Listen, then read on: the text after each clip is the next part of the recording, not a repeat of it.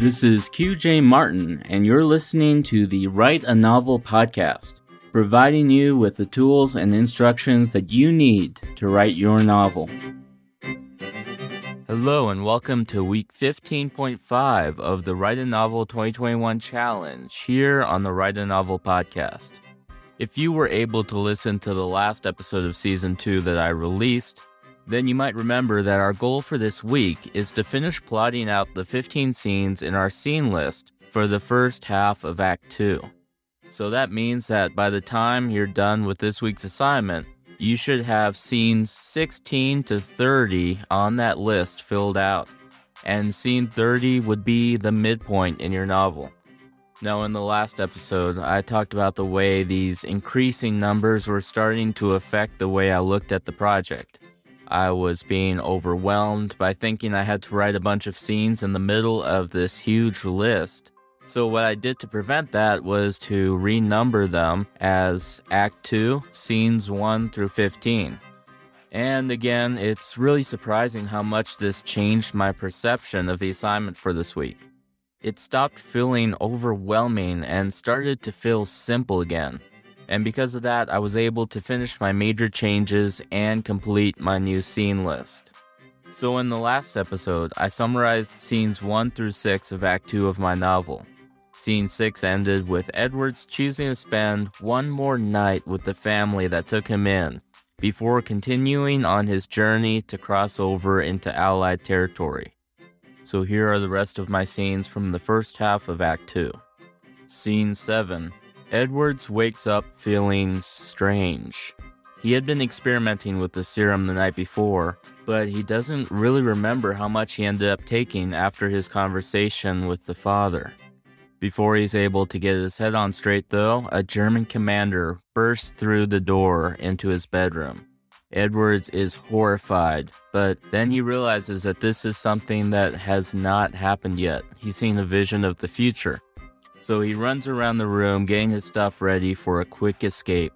As he heads to leave, the father notices him and calls out, and he asks him why isn't he sticking around for breakfast.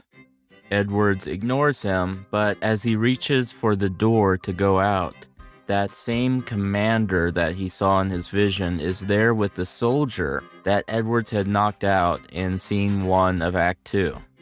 But this soldier doesn't seem to recognize Edwards from a couple days before.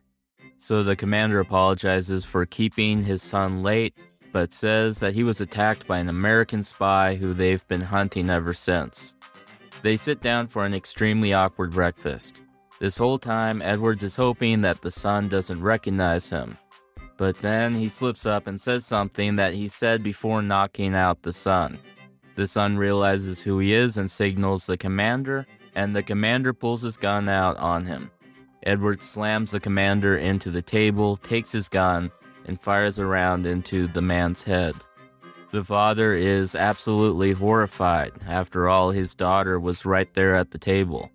The son tackles Edwards, but Edwards slams him to the ground and points the gun at him. Then he looks around and sees the expression on everyone's faces. He decides to let them live. He takes the commander's uniform, apologizes, drops all the coins that he won at the poker game right there at the foot of the door, and then runs for his life. Scene 8. Edwards camps for the night, questioning whether or not his actions have crossed the line. He affirms to himself that there was nothing else he could have done, and shooting a soldier in front of the whole family was a necessary evil in this situation. Then he takes a bit of the serum and goes to bed. Scene 9. He's woken up by a German soldier. It's one of the scouts that is hunting for him. When the soldier sees the ranking on Edward's uniform, however, he salutes and asks what he's doing out here in the woods.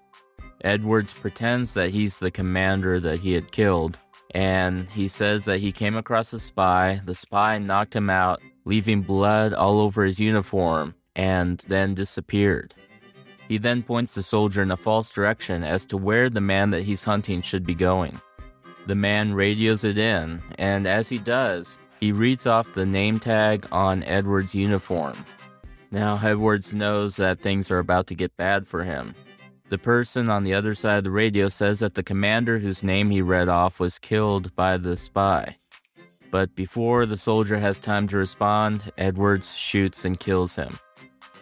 Scene 10. Edwards is being chased by German soldiers. There's one right on top of him. He takes aim and shoots him off his motorcycle, then takes it and drives off. The others are still behind him. They shoot at him a few times. They mostly miss, but one shot hits him right in the shoulder. Edwards keeps going. He reaches the front lines and jumps off the motorcycle, running for his life. The Americans are about to shoot him, but they see that the Germans are already trying to kill the man. So they figure that the Germans must not want him to make it to their side. They choose to save him. They have him in the trenches, but when they ask him what the heck is going on, he starts to speak, obviously with a German accent, and this prompts them to hit him over the head with their rifles. That disorients him, and he blacks out. Scene 11. Edwards is locked up and tortured for days. They say they would have killed him already, but if the Germans wanted him dead, he has to have some sort of intel that would be beneficial for them. Edwards points out that he already told them that he's an American soldier. He gave them the name of his commanding officer. And the soldier torturing him says that it's convenient that his commanding officer is so high up in the ranks, that he's so far away that it would take forever for him to arrive, and that whatever Edwards is doing would draw him out to the most poorly protected section of the entire front line. He insinuates that Edwards is trying to get him to show up so he can kill him or get him killed. But he says that the question of whether the general will arrive or not is not really his concern, but until he does, the soldier is free to do whatever he wants with Edwards. And he says maybe by the time the general gets there, he'll have some good intel to give him in order to get himself a promotion. Scene 12. Edwards is being tortured.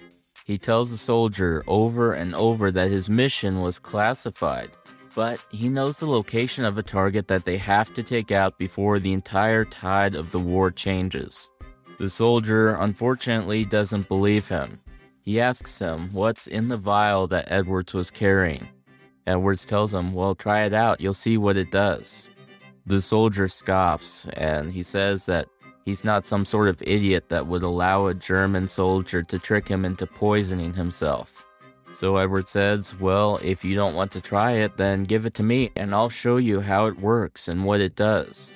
The soldier says that's a good idea, but then he goes and jabs it into Edwards' neck and injects almost half of the remaining vial into his bloodstream. Before Edwards passes out, he hears someone storm in, shouting something like, "Who gave you the right to torture this soldier?" Scene 13. Well, this one is going to just be a huge fever dream. Edwards sees glimpses of the atrocities of World War II, even though at the time he doesn't comprehend what he's actually seeing. And he vaguely hears in the distance the doctors calling for him to wake up, but then he passes out again. Scene 14. Edwards comes out of his coma and is doing well enough to be sent to his superior officer. The general apologizes for his treatment. He asks what happened to Edwards and his team, where they are, what's in the vial, etc. Edwards explains that they were ambushed and the vial is a deadly toxin that they were testing on his team in order to find a formula that would greatly enhance their own soldiers in the field. He convinces the general that they need to get to that lab and destroy it immediately, and they begin plotting how to do just that. Okay, now don't forget that the goal of this podcast is to walk you through every step of the novel writing process, as well as to give you a behind-the-scenes look at me writing my own novel. So for you to get the most out of this podcast, you need to be following every step of the process.